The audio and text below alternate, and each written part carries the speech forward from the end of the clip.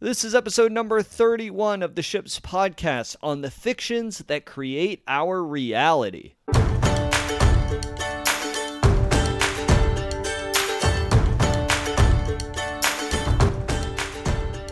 Welcome to Ships. My name is Pat McAndrew, and I am a professional actor, speaker, and coach. In every episode, we discuss a message related to the most important vessels in our lives. Thanks for being here today. Now let's set sail.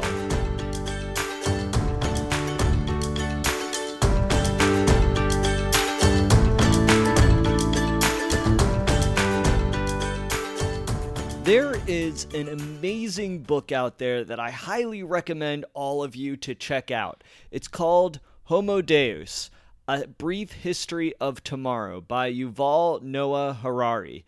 It's an incredible book. He's written a few others as well that I still need to read. I haven't read it yet, but this book is incredible.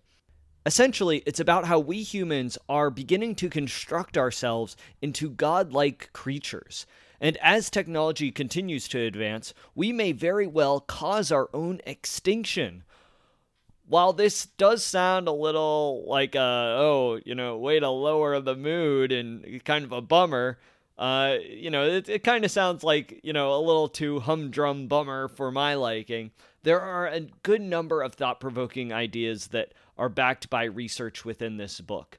And one of the ideas that really stuck out to me was this concept of inner subjective reality. Harari quotes, "Most people presume that reality is either objective or subjective, and that there is no third option. However, there is a third level of reality, intersubjective reality, which depends on the communication of many humans rather than on the beliefs and feelings of individual humans." So trees and oceans are examples of objective realities. They are outside of us, and no one would disagree that these things exist. Fear and desire are examples of subjective realities. While we can all have these emotional states, they are only real to us. So say I have a fear of spiders.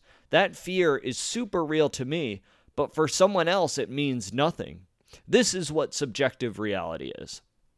Now, examples of intersubjective reality are those things that have no real value besides the value we place on it. So money, for example, it's just paper, but it is highly valuable because we have determined as a collective people that it is valuable. Laws are another example of intersubjective reality. Laws are only real because we have determined them to be so as a society. Not only this, but entire nations can be swept away from existence because we, as people, decide so. Harari goes on to argue that humans rule the world because we can weave an intersubjective web of meaning, a web of laws, forces, entities, and places that exist purely in our common imagination. Harari concludes that North Korea and South Korea are so different from one another, not because people of Pyongyang have different genes to people in Seoul, or because the North is colder. It's because the North is dominated by very different fictions. The world is made up of fictions that we have created. What? Oh, man. Oh my gosh. It makes a lot of sense how Harari puts this. This concept really got me thinking about the fictions we have created in the realms of technology. Obviously, social media isn't our own reality, but the reality we wish to portray. We are usually broadcasting a fiction that then gets perceived as a reality for better or worse. Not only is this prevalent in social media, but also with the rise of the smartphone. Society has created the fiction that smartphones are necessary. Anyone who doesn't have a smartphone knows this to be fiction, but if you have had a smartphone since maybe, say, before 2010, you'll likely disagree. While it's important for the human species to create fictions in some aspect, it's crucial for us to be mindful which fictions we are creating. Fictions create our inner subjective reality. So, for example, look back at Nazi Germany and we cannot understand how such an atrocity occurred. but Hitler created a fiction that much of the German population believed as their reality. So technological advancement is super exciting, and I'm very curious to see what we end up creating in the next 10, 20, or 30 years. And if our ancestors looked at our lifestyles today, it would look like science fiction. This will likely be the same for today, only a few decades from now. We are endlessly creating things into existence, but we mustn't get carried away. Fictions hold an immense amount of power over us. As Harari puts it, fictions enable us to cooperate better. For these reasons, we must exercise caution. These new fictions we create will form our realities, and we want to make sure they do so for our benefit and not to our detriment. I think a lot of fictions are important. Laws are very important. Morals are very important. And we have collectively decided this is how we want to live as a society.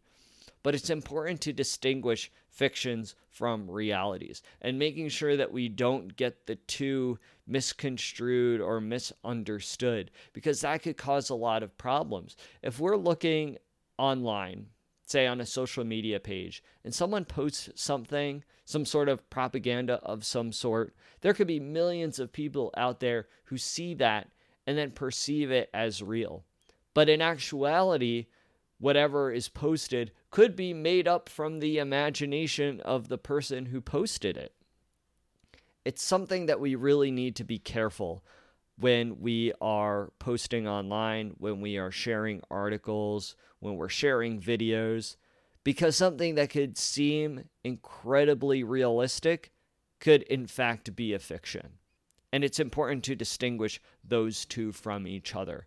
It's incredibly important that we have a clear mind about what is real and what is not.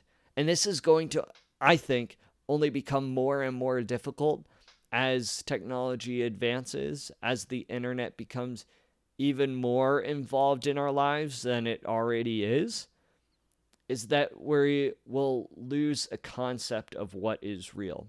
So it's really important that we exercise what is real. And you might ask yourself, oh, well, what is real?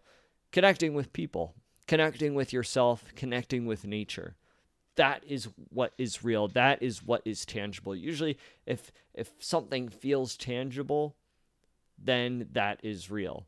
Whereas fiction might be some obscure thing that is intangible, that you can't really grasp.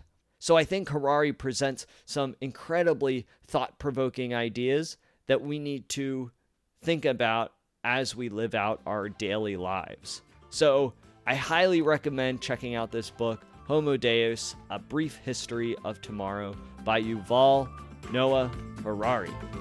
If you liked this episode, please feel free to share it with your friends, leave a comment. I'd love to get a review.